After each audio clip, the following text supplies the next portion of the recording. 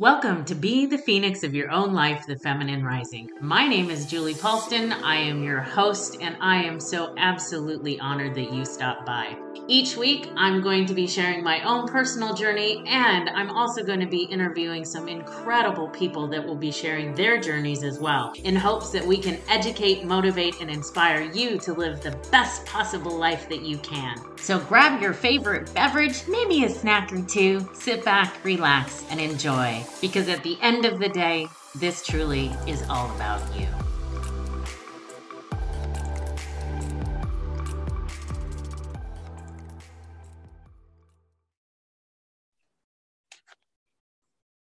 Welcome back to Be the Phoenix of Your Own Life, the Feminine Rising. I know it says that in my intro, but I love what I do, so I gotta say it again.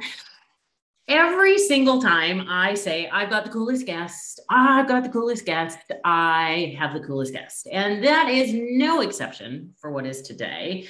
Today, I have someone that I don't even know how the hell she found me. We were sitting here talking about it before I hit the record button, thinking, well, where'd she come from? Because I got a message in my inbox and said, Julie, oh my gosh, I love your Phoenix. Let's connect. And then I started talking to her and I thought, oh my God, she's my soul sister. She needs to be on my podcast. And she's got an incredible story. She is a best-selling author. She is somebody that I cannot wait for you to learn about. Her name is Pam Milliken, and I will tell you that I am so excited. I know that I can introduce people, but let's face it, reading a bio is boring as hell, and it sounds like a dating site.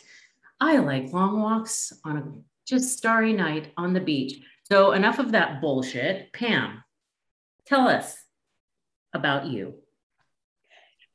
It says, you know what?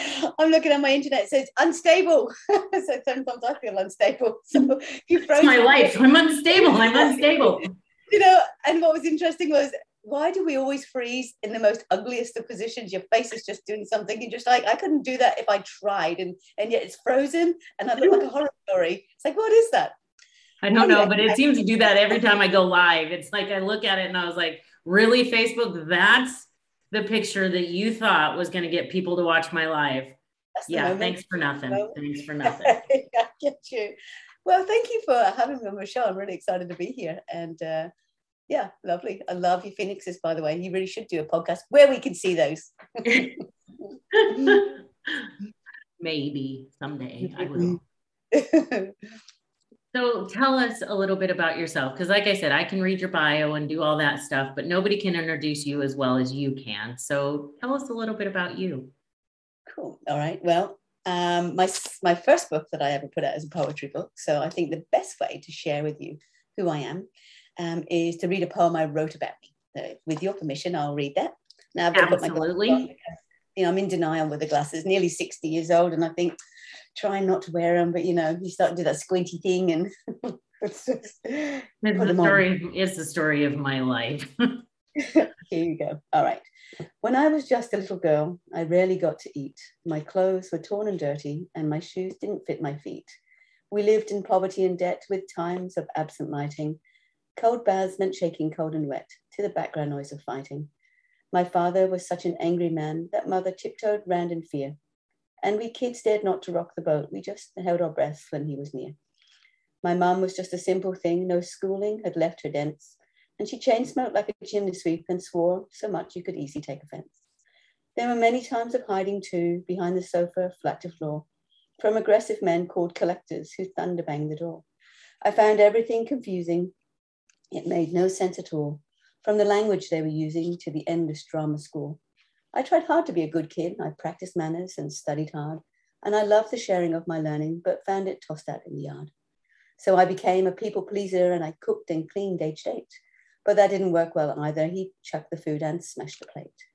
And father, with his temper and terrifying rages, would shout, punch doors and break our things, and since his blow-ups ran in stages. Our mother often copped it first with a fairly hefty smacking. We'd hide away, try not to hear her cries and yells, nerve-wracking. It wasn't safe to say a word, just tolerate, accept, abide. Give no show of your emotions, you keep those feelings locked inside. But nothing lasts forever. Soon mother left and ran away. But she took my little sister with her, but where she went, she didn't say. Then was only 6 months later when father too abandoned ship and took my little brother with him while I was away on a big road trip. So I came home then to find a completely empty house, and everything I owned was gone. It was a vacuum that was quiet as a mouse. Neither of them had wanted me, and at only 15 years of age. I couldn't work out what I'd done, their moods I just couldn't gauge. Feeling lost and lonely, fearful, sad, thinking, boy, I must be really bad. What to do now? Where can I go? Think, Pam, think. Okay, I know. Mother always liked that song, walk tall and look the world right in the eye. Well, that day I grew and I did just that, and I didn't stop to cry. Now that was 40 years ago, and I've done such a lot since then. I've worked hard and raised a family, and I began my life again.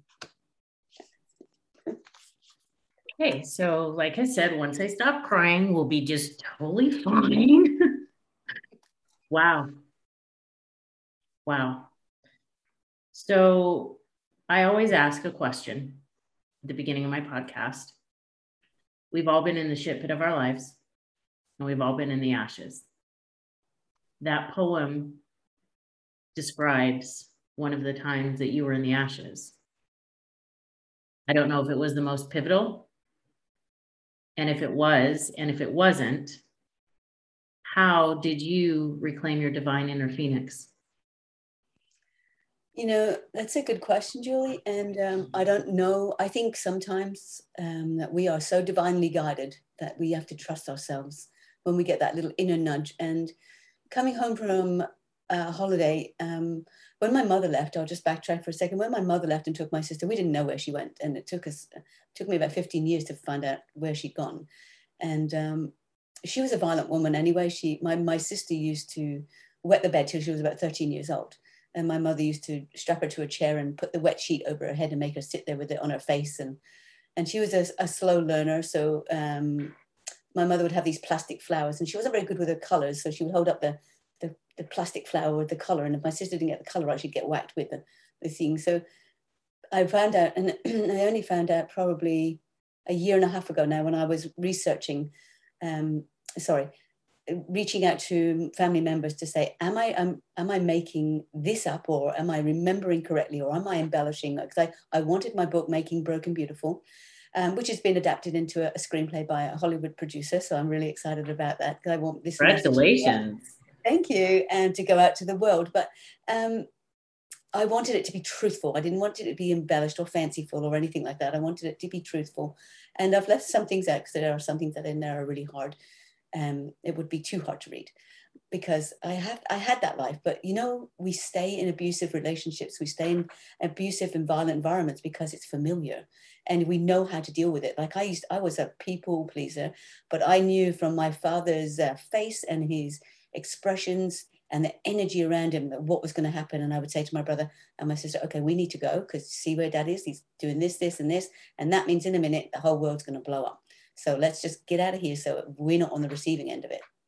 So you get to read people and be intuitive. Now, when my mother left, I became chief cook and bottle washer. So I did all the cleaning and all the washing and all of that at 15 years old. Now, we didn't have all the fancy washing machines and the things like that. So we had a big old sink, right? And I'm a tiny girl. I'm like 5'1", 5'2" if I stretch myself. It's 5'1" and a bit, but I always say, I'm 5'2", nearly. But so we had these big sinks, and I used to put the sheets and everything in there and then stomp on them with my size 3 feet. It took a long time because my feet are only like the child size. And then we had this mangle, right? Then you have to like drag them out, and I'd get water everywhere in this like metal bucket as I drag that outside, fold the sheets out and put them through this mangle. And a mangle is like 2 wooden rollers that sit like this, and you turn it right and it feeds the thing through. Now I had to squash tight to get as much water out of the sheets as possible so I could hang them on the line. Now, I forgot this one day when I was doing my dad's shirts, and I put it through and it crushed all the buttons. So I got a beating for that. And then I had to sew them all back on. Lesson learned, check your rollers. Check your rollers. Check your rollers. I learned some hard lessons, you know, and everyone does. And you can let that pain and that adversity define you and treat you and make you think you're less. But for whatever reason, I held on to the fact that I was a good person and I was a good kid and I tried really, really hard. I was, just about a straight A girl at school.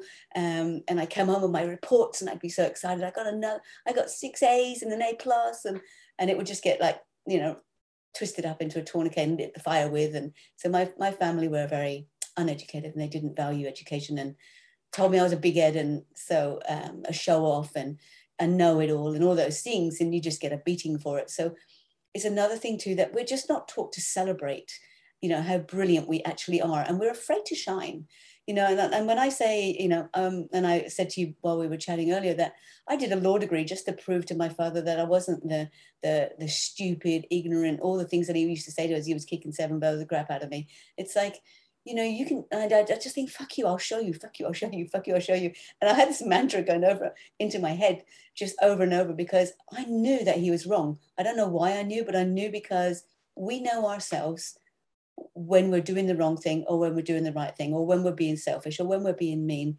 And even if we are being all those things, Julie, we're not our behavior. Our behavior is just what we do to get our needs met. Now, I can be in a complete asshole, but does that make me an asshole? It does if I continue my whole life like that and I treat everything like that and I don't do the healing. But if I'm being an asshole or a bitch or whatever it is, I'm doing that because there's some unmet need over here that's not getting met, and I'm hurting.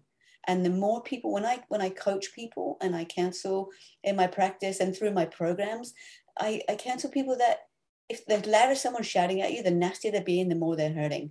But it's an emotional hurt that you can't see. And if you stopped for a second and stop reacting and stop making their crap that they're shouting, they're spitting at you, personal to you, you might come from a different perspective and learn that they're actually giving you a whole bunch of information about themselves. So if you listen, listen to what they're saying. They may be making it about you, but they're doing that because they're feeling that inside. They don't know what to do with it. So they're making it your problem so that they get to express how they feel. And they made it your problem so they don't have to deal with it. And for a minute, they get a little bit of a reprieve. It's a bit like a volcano go, and then it just has to build again. And so I've made it your problem now. It's your problem. You can deal with it. I don't have to. I can go, got to get that off my chest and now I'm good. So exactly. So going back to your question of my of pivotal moments, it's like I think we have lots of them, and I think it's we have all these horrible things happen to us, and it's what you deal with that, how you deal with that, and what you tell yourself, the story that you attach to what's going on. So all the shit that my father was putting on me and telling me I was useless, it just made me so driven I became the typical overachiever. And as I said to you, I've got more qualifications than hairs on my head. It doesn't make me any better. It just means I've got a box of tools that's bigger than the universe. So there isn't anything I haven't done or tried. And I looked at that too. I used my pain and my trauma as a tool to drive me to be successful, to motivate me to grow and to understand. And I've been working and learning about human behavior since I was 17, and I'm nearly 60 now. So I was talking about emotional intelligence 30 years ago when people were going, yeah, okay, Pam, I know that you think I know you think that, but nobody else does. And I'm going, yeah, well, look at me. I'm ahead of my time, baby, because I got that shit sorted 30 years ago. So that was kind of cool.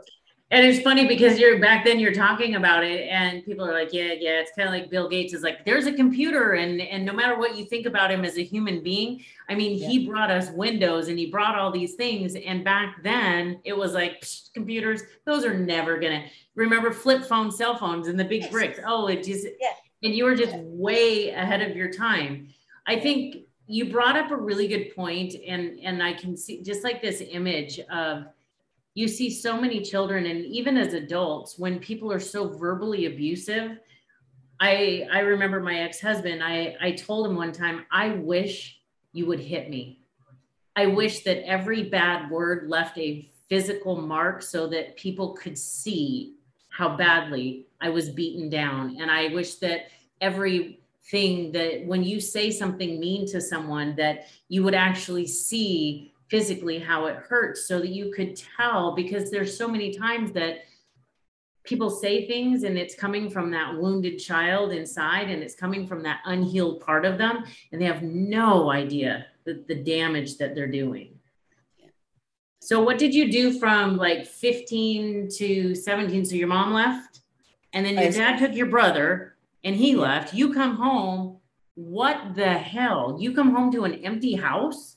Yeah. And you know that it's a bittersweet thing actually, because one of the things I struggled with is accepting amazing things happening for me, because I'd been allowed to go on this holiday, my boyfriend at the time and his family. And this is where I was getting that there's got to be something wrong with these people, because the friends I was making had families that were wealthy for whatever reason. I don't even know.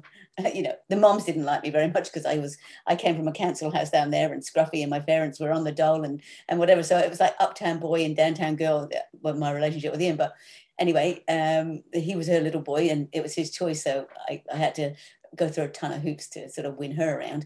But I'd been allowed to go on holiday with them. And when he'd asked me, he said, my mum and dad said, you can come with us. They were going touring around France and Germany and Italy. And so 7 countries in 7 days type of thing. I think maybe it was 10, but I don't quite remember. I was trying to get hold of him to find out, but anyway, I didn't. So I was allowed to go. And I said, I don't think I'm going to be allowed to go. I'm not allowed to do anything. I got to do all the washing and the cleaning and the cooking and all the rest of it. And he said, well, my parents are going to pay for everything. Because I said, we don't have any money. And he said, well, my parents are going to pay for you. And I went, wow. And I was so excited because I wanted to go. I'm an avid reader. I've read everything in the school library so many times over because my thirst for knowledge is insatiable. And, I'm an overachiever and I've got like 4 courses on the go that I'm creating, writing my book, writing the screenplay, doing other people's courses at the same time, because I have this capacity just like a sponge, right? Because knowledge is power, and understanding people and understanding behavior is power, because it stops you being a victim. But so I always said, I'm not going to be allowed to go. And Ian said, well, let's just see if we can work it out. So it so happened a couple of weeks before this, my brother and I put an advert in the paper for my dad to have a companion, because he was just because my mum had left, he was even more foul. And we had all these people coming through, and some of them were my brother's friends' moms. He's going, I'm having Barney's mum as my stepmom. She's not coming. I'm not having that. No way. So we were like just going through all these applications going, no, we can't have her, not her, not her. She's worse off than we are. We don't eat for several days a week. They don't even have any furniture in their house. No, we're not having her either. So we whittled it down to this one woman called Jean, who I just didn't like the minute I met her. There was something about her energy that it was dark, and she didn't, when you get a feeling when you meet someone and you go, there's something about you that's not authentic, it's not real, and you've got an ulterior motive. And I didn't like her when I met her, and she told me, she called me all these fancy names, and I'm like, I've got an education that you wouldn't believe. I know I'm only 15, but I'm a prolific reader. So she was using all these big words, and I go, oh, you mean this then? And she didn't like it because she thought she could use these big, long, fancy words. And as a 15-year-old on a council estate, she thought I was dumb. So this is when my education came in, and I was like, oh, you mean blah, blah, blah, blah, blah. And I gave her a different example of what that word could mean. You can also use it in this context. And so we didn't get on. Okay. Oh, she did not like you. She did. She felt crushed. So she was like, oh, shit, this one's going to be a problem. And the reason, no, that became apparent because when I was allowed to go on holiday, and I thought, that's amazing. Okay, something doesn't feel right. Right. Something's not right, because in my gut, I knew I wasn't allowed to do anything ever. And so, but all of a sudden, my dad said, you can go. And I said to him, he said, I can go. And he goes, that's great, isn't it? And I said, well, yes and no, but because something's not right. Because, well, don't worry about it. And so I had the most amazing, and in my book, Making Broken Beautiful, I've written about this scene that I'm telling you now is what I've written about in my book. So it's about me going away on holiday and having the most fantastic time. I had the time of my life. There was so many, and I won't spoilers, because if you're going to read my book, I won't tell you, but my journey through those 7 countries was amazing. And so it was the most amazing thing that ever happened to me. For many times as a young girl, my Uncle Monty, who was sexually abusing my sister and I, would come around and would say he was going to take us to the carnival, to the fair at night with all the lights, and I could see it out of my window. I could hear the noises, and you almost smell the candy floss. And I thought, and I'd sit on the steps waiting in my best clothes, and I'd even wash my hair, and we had cold water. And I used dishwashing liquid, because he didn't have the fancy shampoo. So, and I'd sit there and for hours and hours and hours, and he never came. And so the disappointment of looking forward to something only to be disappointed meant I trained myself not to look forward to things. But then I had this holiday, and Julie, it was the most amazing holiday. I was like, my appetite for knowledge, and I, was just insatiable. I just learned everything about Italy and France and Germany and all these things. And then I came home and I couldn't wait to share all these experiences. And I'd eaten frog's legs and all sorts of things, and they don't taste like chicken. That's just bullshit. I don't know who says that, but they don't taste like chicken, right? I have no desire to find out if it tastes like chicken or not. I am not eating a leg of a frog. That is not going to happen. Absolutely. And, they're like a mixture of chicken and salmon, and it's the most disgusting thing you've ever tasted. So it's like, yeah, exactly. Correct. So anyway, I came home and I couldn't wait. I was all excited. And when I rock up and the house is empty, then my heart dropped. And I know the windows were all like, they're called window lean in England. They paint the windows out. And there's all these broken bits of furniture over the garden. And I discovered later that from my brother only 18 months ago when I was doing my course, go, hey, what's the story? Am I remembering rightly? That he'd been abandoned too. And I thought my dad had taken him, but he'd been abandoned and he'd slept on the doorstep for 3 days. And he'd been there when the council people had come around, and he's going, hey, where's my dad? And they said, oh, he handed his keys in 3 days ago. So my brother had been sent to stay with his friend for a couple of nights because the council apparently were coming around and replacing the windows, but they weren't replacing the windows. So Jean had obviously got rid of William, and at 12 years old, and he'd gone to stay with his friend. And so he'd come back and the house was sort of all locked up and he couldn't get in. So he just slept on the doorstep. And when I came back from holiday, the whole house was empty and they'd broken all the furniture and chucked everything out because my dad had moved in with her, but she'd been made to come back and pick him up because he was only 12.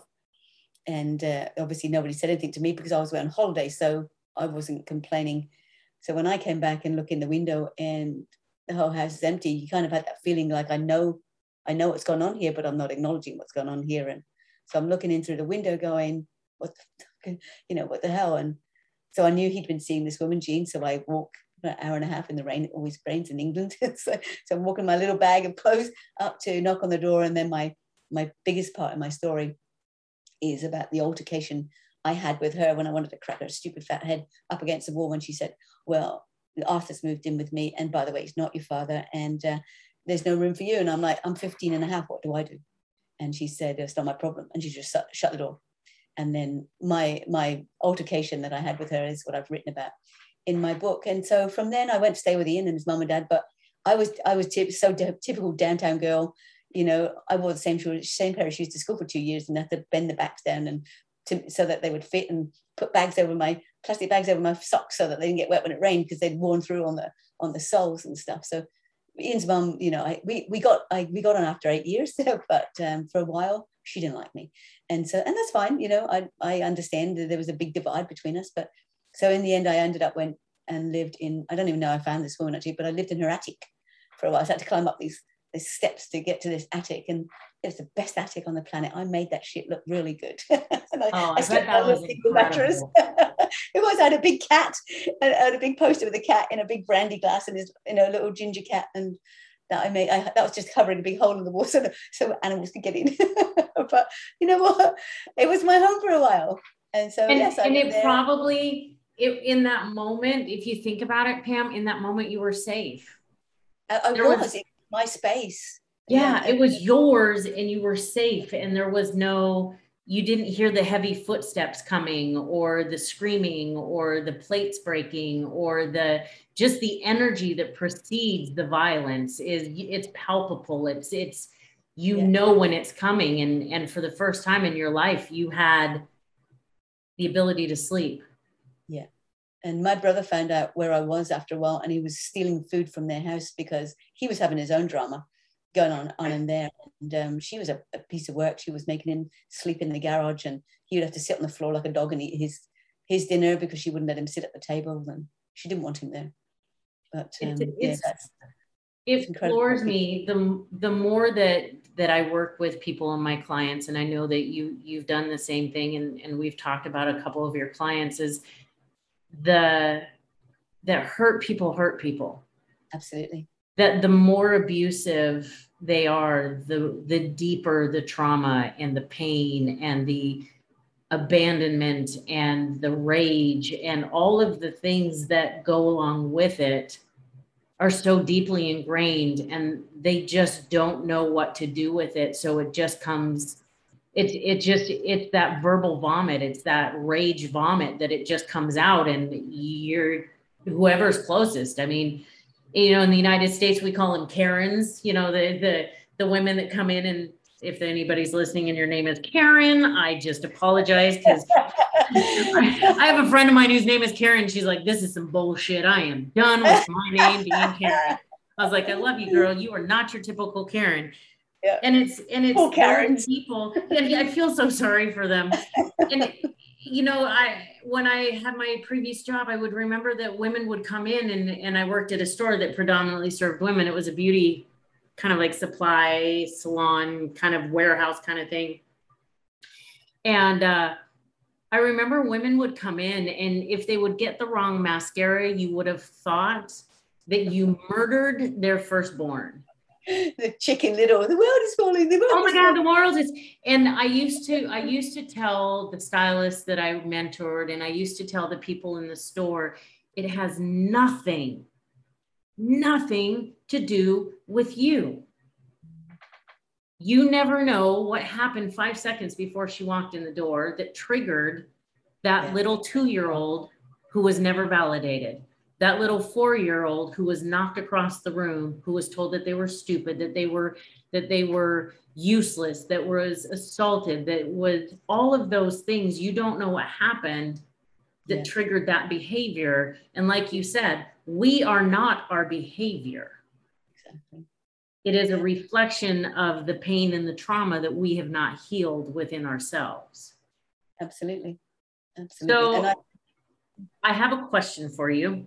When we were talking before, and I kind of gave you my trifecta of unfortunate events, you made a comment that I think is just freaking pivotal and brilliant about the universe and what it does and how it just kind of, I want you to share that, because it was, I think that anybody who's listening, and in fact, I'm thinking of like, there's certain people that are really close friends of mine that I know that listen every week, and I love you guys to death. Thank you for listening. And for those that are tuning in for the first time, I'm ever so grateful that you're here.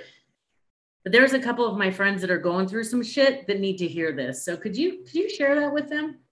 I will. And my pivotal moment, which is what made me think about that, is when I came home and that house was empty, and Jean was telling me there's no room for you here, and I'm living on stolen food, and the abuse didn't stop there. I was 15 in the house, so I couldn't go to school. Miss Grant wouldn't let me go to school because I had to work and I wasn't on full-time education. So then the babysitter was sexually abusing me too. So I had to deal with that for 6 months until I could go, I don't need you anymore. And then I became a filing clerk, and then I became the big secretary for the whole company because I was on this mission to prove myself. All right, so I could have used all of that and just made myself a victim of that, and felt really sorry for myself because Dad took William, Mum took Shirley, nobody wanted me, and I could have wished that had never happened. But I think, even though I was being abused, people stay in abusive relationships, they stay in abusive homes, they stay in abusive environments because it's familiar. It's what they know. And they don't want to be there, but they know how to deal with being there. So they can keep themselves safe to a certain degree because, just like I was saying to you earlier, I knew when my father was going to blow by the color of his skin, by the way that he walked and held himself. And it's like, I got to get out of here because that's going to blow. Grab my brother and sister and let's go hide until that volcano erupts and it dies down a little bit. Then we're going to be safe for a while. And because he used to bang on the ceiling, do all sorts of stuff. But so coming home and find that being the whole house being empty, I might never have left there, Julie. I might still be in there, still trying to make my dad a better man, find my mother and educate her and do all these things. I might have just tried to fix everybody around me because I could have seen that I was more educated than they were. So I knew, and I had more compassion, and that I could help them and I could fix them and make their lives better. And that might have been my life. And I would have stayed in that abusive environment. I may never have grown to the extent that I am. I may never have dug so deep to find out what I'm capable of and who I am and what I'm really made of and what my real purpose is if I had not had everything taken away. And I think sometimes we hold on to things too tight And the universe is going, girlfriend, you're holding on to that shit way too long, too much, too hard. And I'm going to take it away from you, because otherwise you're just going to sit there and your talents, your skills, your gifts are wasted, because that's not where you're supposed to be. You're supposed to be over there doing that, and you're fucking over there holding on to that shit now. I'm just going to take that away and make a decision for you. Boom, shakalaka, there it is. And when you said that before I hit the record button, I'm like, I have to remember she has to say that, because it was like last year, it's coming up. I was talking to my mom earlier today, and we were talking about, because breaking my wrist, getting fired, and then losing fucking everything I owned in a hurricane. Like, yeah. When I look at it, when you put it like that, you're right. I would have still been at that job. Yep. Because I identified with that, even though I was miserable and I was in pain, and I knew that my calling was so much bigger than that. Yes. I would have stayed because I was terrified. Yeah, we're too afraid to let go. We hold on to what we know because we don't know what the unknown is. But when we do that, when we turn and face the unknown and go, well, I don't know what's coming from me, but I've got balls bigger than Ben-Hur, and I'm going to face it. And if I screw up, fuck up, mess up, I don't care. It's all learning, because in my mind, there is no failure. There's only feedback. So if I screw up with something, I just learn, okay, I need to learn a little bit more about this. I need to get some more education on that. I need to get some training on that. That's all. It's just information. No failure, only feedback, and it's all information. And you don't know what you're capable of until you're in adversity. We're too complacent. We stay in our little comfort zone and we go, oh, I'm not doing that because this might happen. Boring. We live the same day over and over and over and call it a life. Forget that.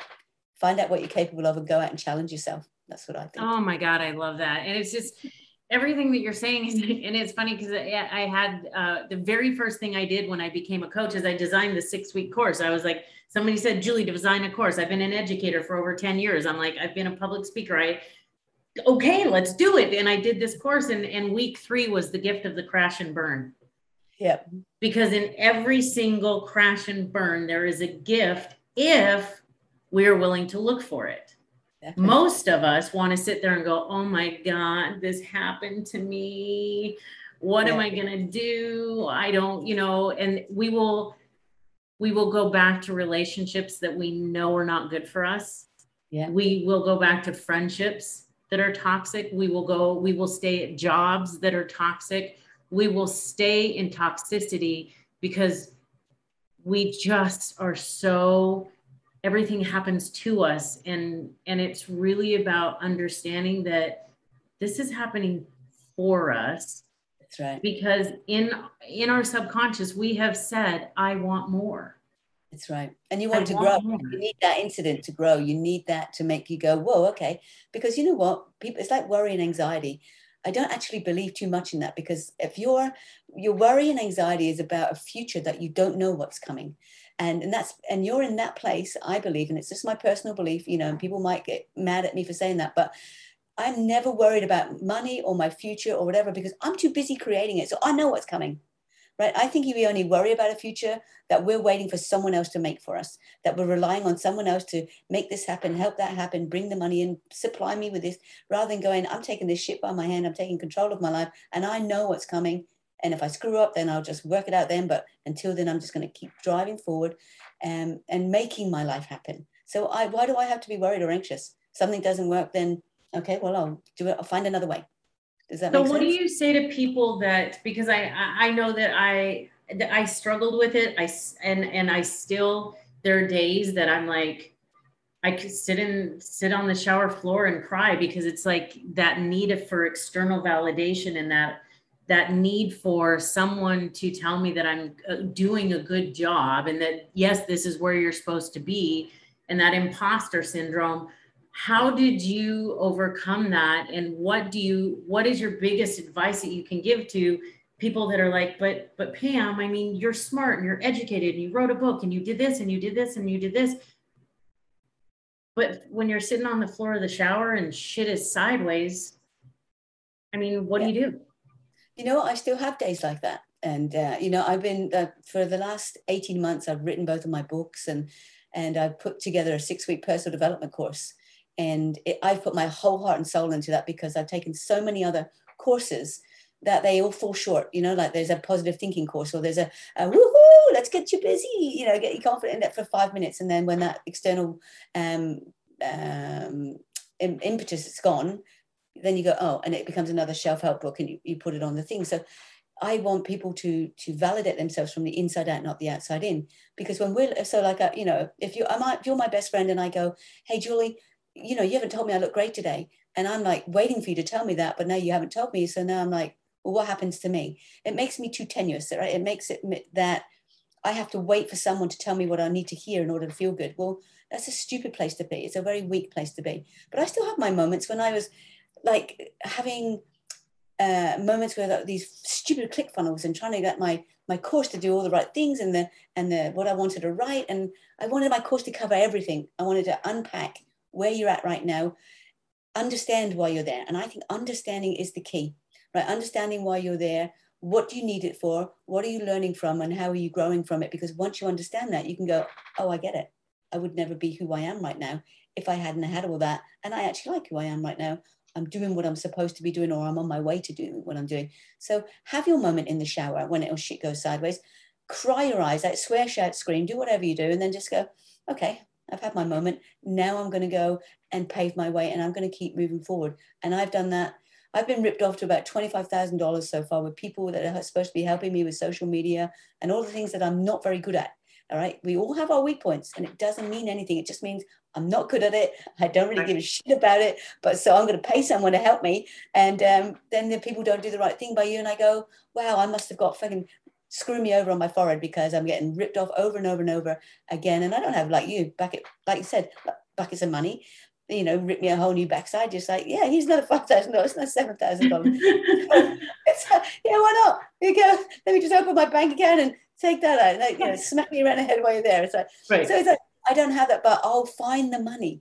If you can help me get my message out to the world that we don't have to be what happens to us. We are what we choose to become, and we are what we choose to make of what happened to us. And I can say, screw you to all those people that hurt me and abused me and beat me, because there was something wrong with them. And they were in pain too, right? And that's what people have to understand. You have to stop making it personal. As you said to the girls in the makeup shop, stop making it personal. It's not about you. Because if you and I are in a relationship and you're beating the shit out of me, and because you can't teach me what you don't know. And this is how I deal with it. I say to my clients, okay, Julie, did your mother ever speak to you in Chinese? And you'll say, well, of course, well, not really, no. And I go, really? How rude of her. Did she speak to you in Japanese then? You go, no, she didn't speak to you in Japanese, Pam. And I go, well, why didn't she speak to you in Japanese or Chinese? And you'll go, she didn't know those words. She'd never learnt it. I said, no. And that's the point, isn't it? She can't teach you love and affection. She can't teach you kindness. She can't teach you empathy if she didn't learn it either. So maybe her family environment that she grew up in was just as brutal as the one that you're growing up in. So, and maybe that person, so her grandmother and her mother and her mother. So how far back in the chain do you go? Right? Who are you actually listening to? Because when you and I are having an argument, say, it's my programming and my conditioning that is arguing with your programming, your conditioning, because what's going on right here, right now, it's not even relevant. It's just something so stupid. So it's like, how many generations have you just gone back because I'm listening to my mother, who's listening to her mother, who's listening to her mother, and on it goes. Does that make sense? Absolutely. So it's perfect. Yeah. So have your moment and write it down and go, and remember to, you have a thought, but you're not your thought. So I'm having a thought that I'm not good enough, but now I can choose to do what I want with that and go, and I can buy into that story and make myself feel bad, and hopefully someone will come to the rescue and make me feel good. Whew, I've just given my power away. Well, screw that too. So I can go, I'm having a thought that I'm not good enough. I'm going to go, fuck that. I'll do something to show who I am then. And I'll go and find something to prove evidence to the contrary. Does that answer your question? Sorry, it was a bit tricky, but no, it's perfect. And it's funny because when you have those moments and you're like, oh, well, I don't know. It's looking around and looking what you have accomplished and really understanding that your trauma is not the actual event. It is your perception of the event, because you and I can go to the movies. We'll see this exact same movie. You walk out going, oh my God, that is an Academy Award. That's the best thing I've ever seen. And I'm walking out going, I just fucking wasted $20. What the hell? That was the worst shit ever. And then it's funny because you think about like Hurricane Sally. I had a friend of mine was staying with me and we evacuated together, and she is doing her thing. I'm doing my thing. We have two totally different versions of the same event. We went through the same thing. We were in the same house. We got in the same car. We drove down the same street. We went to the same house. And then afterwards, we went our different ways, but we went through the hurricane together. But her version and my version are totally different. How we saw the trauma is totally different. Yeah. And so I think it's very interesting. Yeah. And that's what got me into doing what I'm doing, is because I was like, holy shit. So you can actually help people see the trauma differently, to heal the trauma, to learn that you are not your trauma. Yeah. You are not what's happened to you. It's your perception. It is. And that's why I've written this book, My Life in Verse book. It's all about... I can't wait to read that. Yeah, I'm going to send it to you. It's life is all about perspective. And so in it, there's tons of poems in there that I've written about self-sabotage and about feeling overwhelmed, not good enough, and all of this stuff. And it's about identifying with that, not feeling good enough. And then I flip it around halfway to give the reader a different perspective and go, well, what if it isn't that? And then I create a quote to back up that new level of thinking. So because it is all about perspective. It's about, like, you have 5 children all grow up in the same house and they'll tell you a completely different story and you think they grew up in different houses. So everything in life does happen for you. It happens for you. And the more shit that you have happening to you, you're being given it because the universe knows you can handle it. It will only give you what you can handle. And when you look at the shit and you go, if you put all the shit that's happening to you on these scales over here, and then put the word growth on that side of the scales and go, yep, baby, because the more shit I've got, the more growth I'm going to be. So I'm going to be a bigger, better, badass version of myself right now. And I love who I'm going to be because I'm going to empower everybody else to be the same. You're my new best friend. Sorry, Tara, I still love you. You are my best friend. I'm just kidding. So it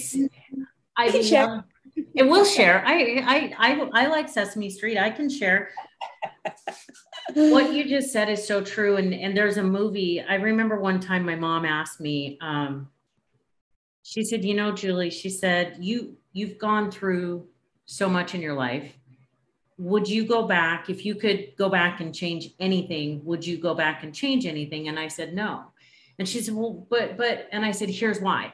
I will never, ever forget. It had such a lasting impact. Was the movie called The Butterfly Effect with Ashton Kutcher in it. And he just went back, and I don't even remember anything about the movie. I just remember he went back to change just one thing, and then everything else was wrong. And so then he went back to change one other thing to fix the thing that he changed. And then he went back to fix that thing because he needed to fix the thing that broke that. And I think that if I didn't go through every single thing that I went through, I wouldn't be the woman that's here.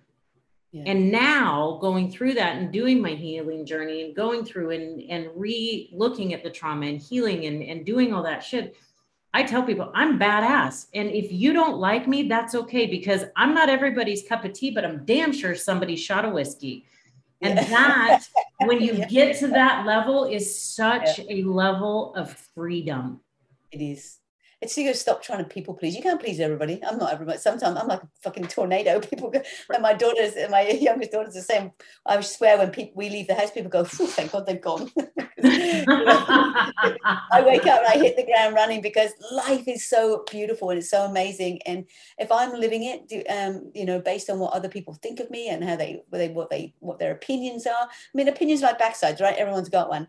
And so if I'm on your opinion and then you say this and I do that, oh, okay. But then somebody else says that and I go, oh, well, hang on. Now I've got conflict going on because you said that and she said that and I like both of you people. But then somebody else has said something completely different. It's like, you can't live your life that way. You've got to understand who you are. And that's like that's why my course is called Reset Your Life.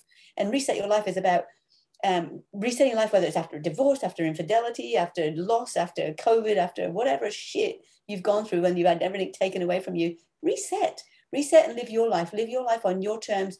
Live by design. My whole tagline is live by design and live it with passion. because to live someone else's idea of a life and someone's idea of morals and values and all of that bullshit that goes there, it's like, that's living their life. That's a complete waste of your uniqueness and of who you are. So you don't get a second chance that we know of, right? And you signed a soul contract when you came onto this planet, when you to be born into the families that you were born into. Now, I'm a Reiki master, so I'm very spiritual too, but I believe in soul contracts. I believe that when we incarnate on this planet, we go, I want that environment. So say you can have it to make it easy, a level 10 experience. I'm at the bus stop with all the other souls. We're going to be born into, wait for the right combination of people that are going to come together to give me my level 10 experience, because I want to evolve big time, this lifetime round. Now, I believe in several lifetimes. All right. So I have to ask this. I'm totally jumping in here and I'm totally interrupting because No, you ask. I'm a level 2. So I'm a level 2 Reiki practitioner. And so I'm right there with you on the woo-woo shit. So I already heard half of the audience go, what? No. So what you're saying is that when you were born, before you were born, you said, I want that mother. I want that father. I want that level of abuse. I want that level of trauma in my life. So before you were born, little Pam in the movie Soul is one of my favorite movies with, they're up there, the little souls floating around. You were like, ooh, yeah, I want that shitstorm down there. I believe the same thing. I'm right there with you, but I know there's women listening that are like, I would have never wanted to go through this. You could not have paid me to go through this. My husband almost killed me. I was raped. I was abused. I was this, I was that. Your life experience, you're telling me, and everybody that's listening, that your soul chose that. Why? Well, maybe I wanted to evolve so much because of the more ascended you are as a soul, I think the tougher your lessons are this lifetime. That's one thing I believe. And this is just my personal belief. And you can call bullshit on it, whatever you like, but it puts you in a position of power when you take this stance. And that's what I chose a long time ago when I started working on spirituality and understanding soul contracts and all those things. And I'm steeped in science too, all right? But to answer your question, when I'm a soul and I'm waiting there and I choose to have a level 10 experience this lifetime, I don't get to choose how that experience comes.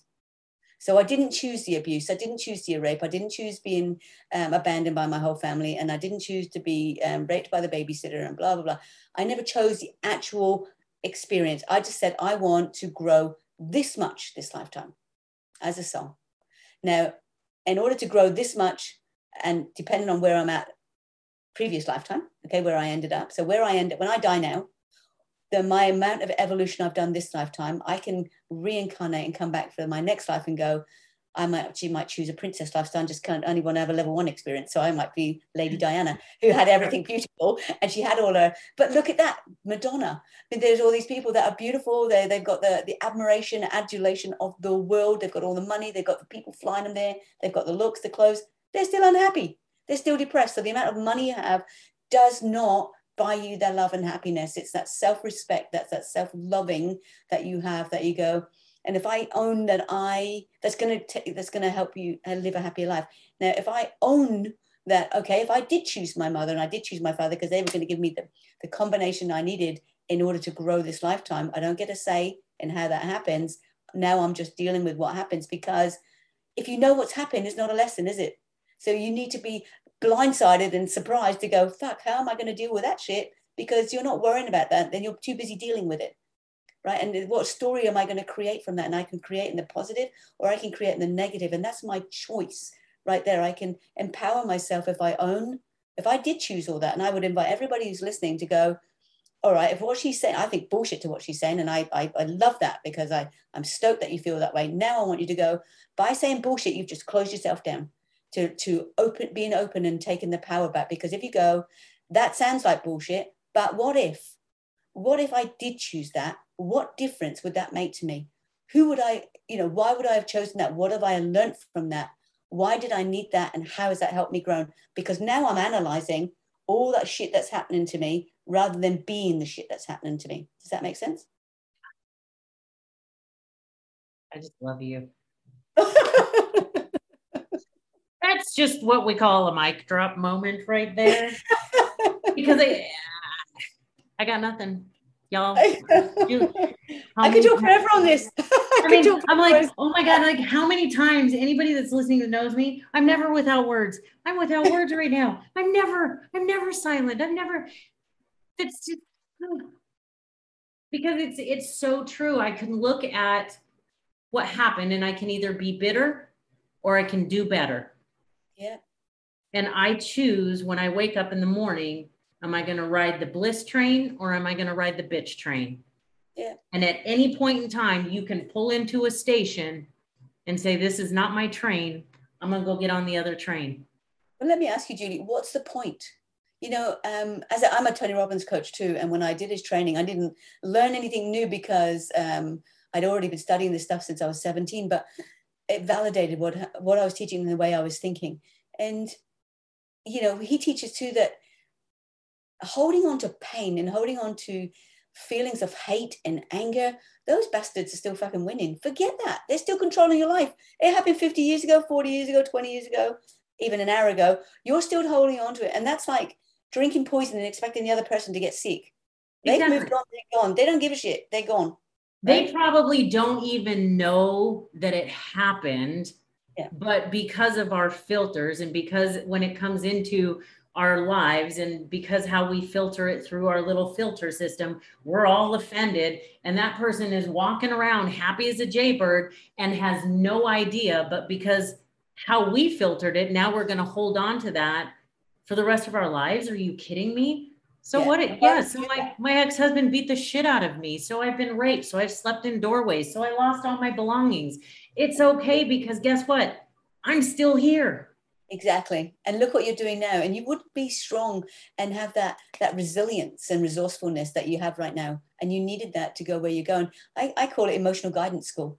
Right? Yeah. If I want to get big muscles, I got to go to the gym, and you can't just walk around the gym and walk out and go, woohoo, six pack. You've actually got to get on those little machines and do some work, right?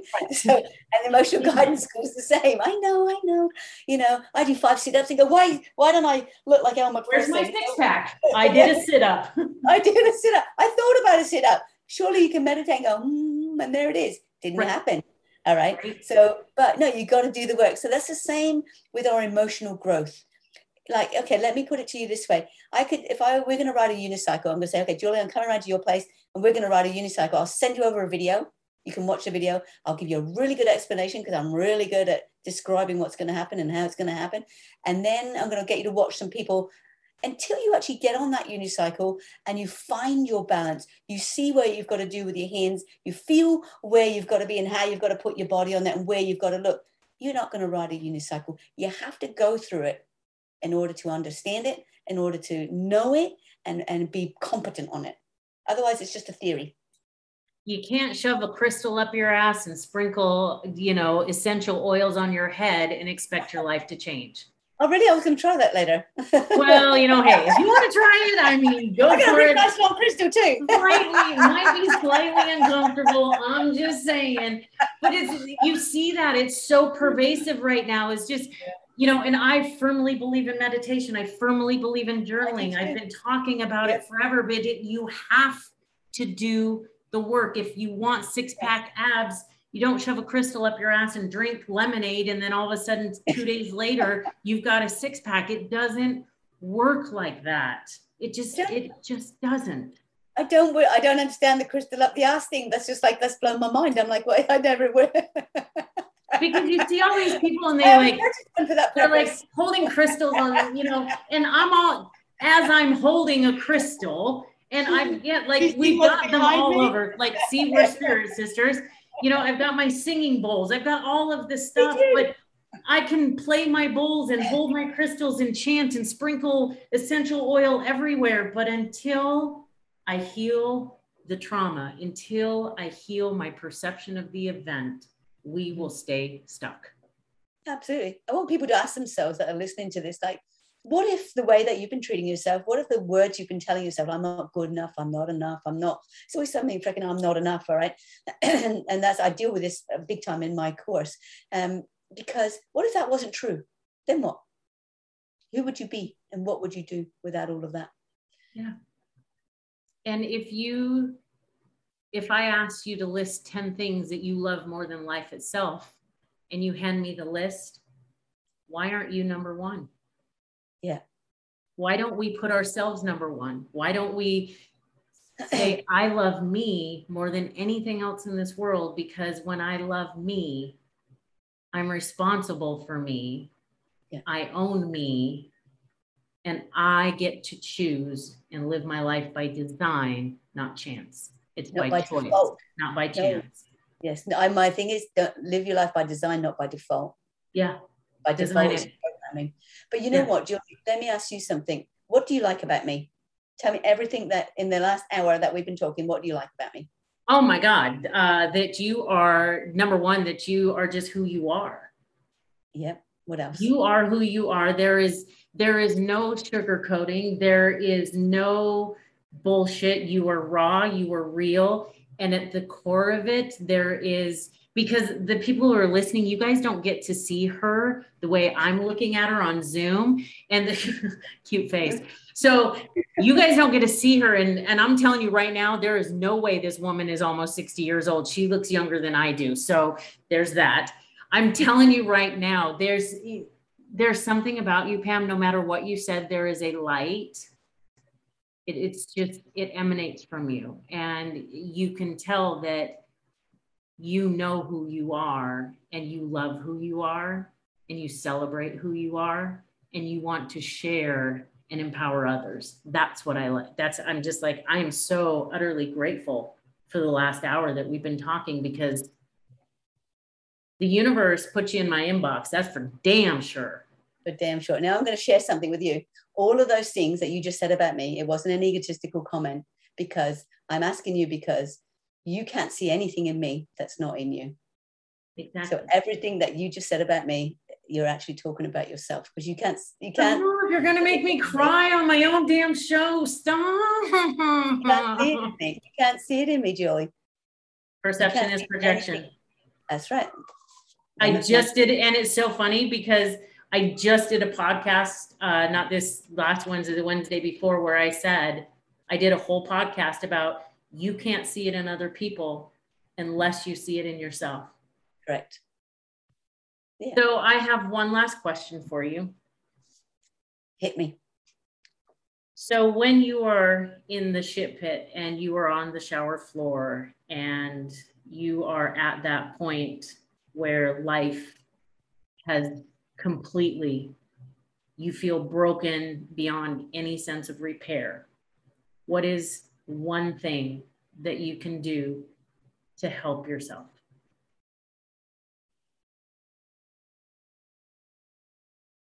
You know, first of all, I allow myself to feel that. I stop telling myself I shouldn't be feeling this way, because that's all moral obligation, and it shoulda, woulda, coulda. Doesn't help you. So I acknowledge I'm feeling really shit today. I feel really unhappy. I feel I'm fucking useless. I can't do these funnels on these things. I don't know why I'm trying. Maybe, you know, I'm a fake. Nobody knows me. Nobody, and I can beat myself up, and I can tell myself the most foulest things, and I can write them all down, and I can honor how I feel at that moment. But then I give myself a time limit, and I go, okay, I'm going to cry, and I'm going to beat myself up for 15 minutes. And when 15 minutes is over, I'm getting in that shower, or I'm standing up in that shower, and I'm going to finish my shower, and I'm going to go out for a walk, and I'm going to walk with my feet in the ocean or in the park, on the grass, wherever I am. And I'm going to get real, and I'm going to find as many things as I can to be grateful and thankful for, because everything I went through for a reason and for a purpose. Now, the universe only throws at you what you can handle. So shit, I can handle this, and it's fucking horrible right now, and I hate it, and I hate me, and I hate the way I am, hate the way I look, hate the way I feel. But I'm having those thoughts, and I can choose to become those thoughts and get lost in it, or I can choose to sort of like, you know, embellish myself in it for a minute, and then I can choose to move on and grow from that experience. It's a choice. Pam, you are amazing. Thank you, my friend. How are you? For those that are listening, yeah, Julie's in tears, so it's okay.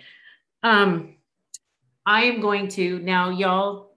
need to go to the show notes because I am going to have links to Pam's books, to her website. I am a woman who believes that we can only rise when we rise together.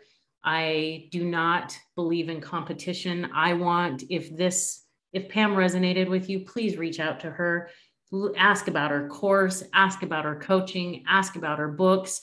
I will put all of her information in the show notes because you need this woman in your life. And I will always be eternally grateful for this hour.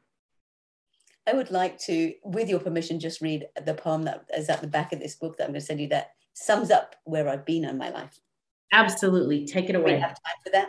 Absolutely. We won't. Girl, this is my show. I do what I want. I do what I want when I want. Here comes do what I want. See, now this is when you can see that I'm 60 and I've got my glasses on. Denial. Okay. So finally now we've come to the end. I hope with a different perspective on life, divergent choices for happiness, alternative to living with strife. Life can be a massive adventure if you just choose to make it that way. The places to visit are numerous. So too are the cool things for play.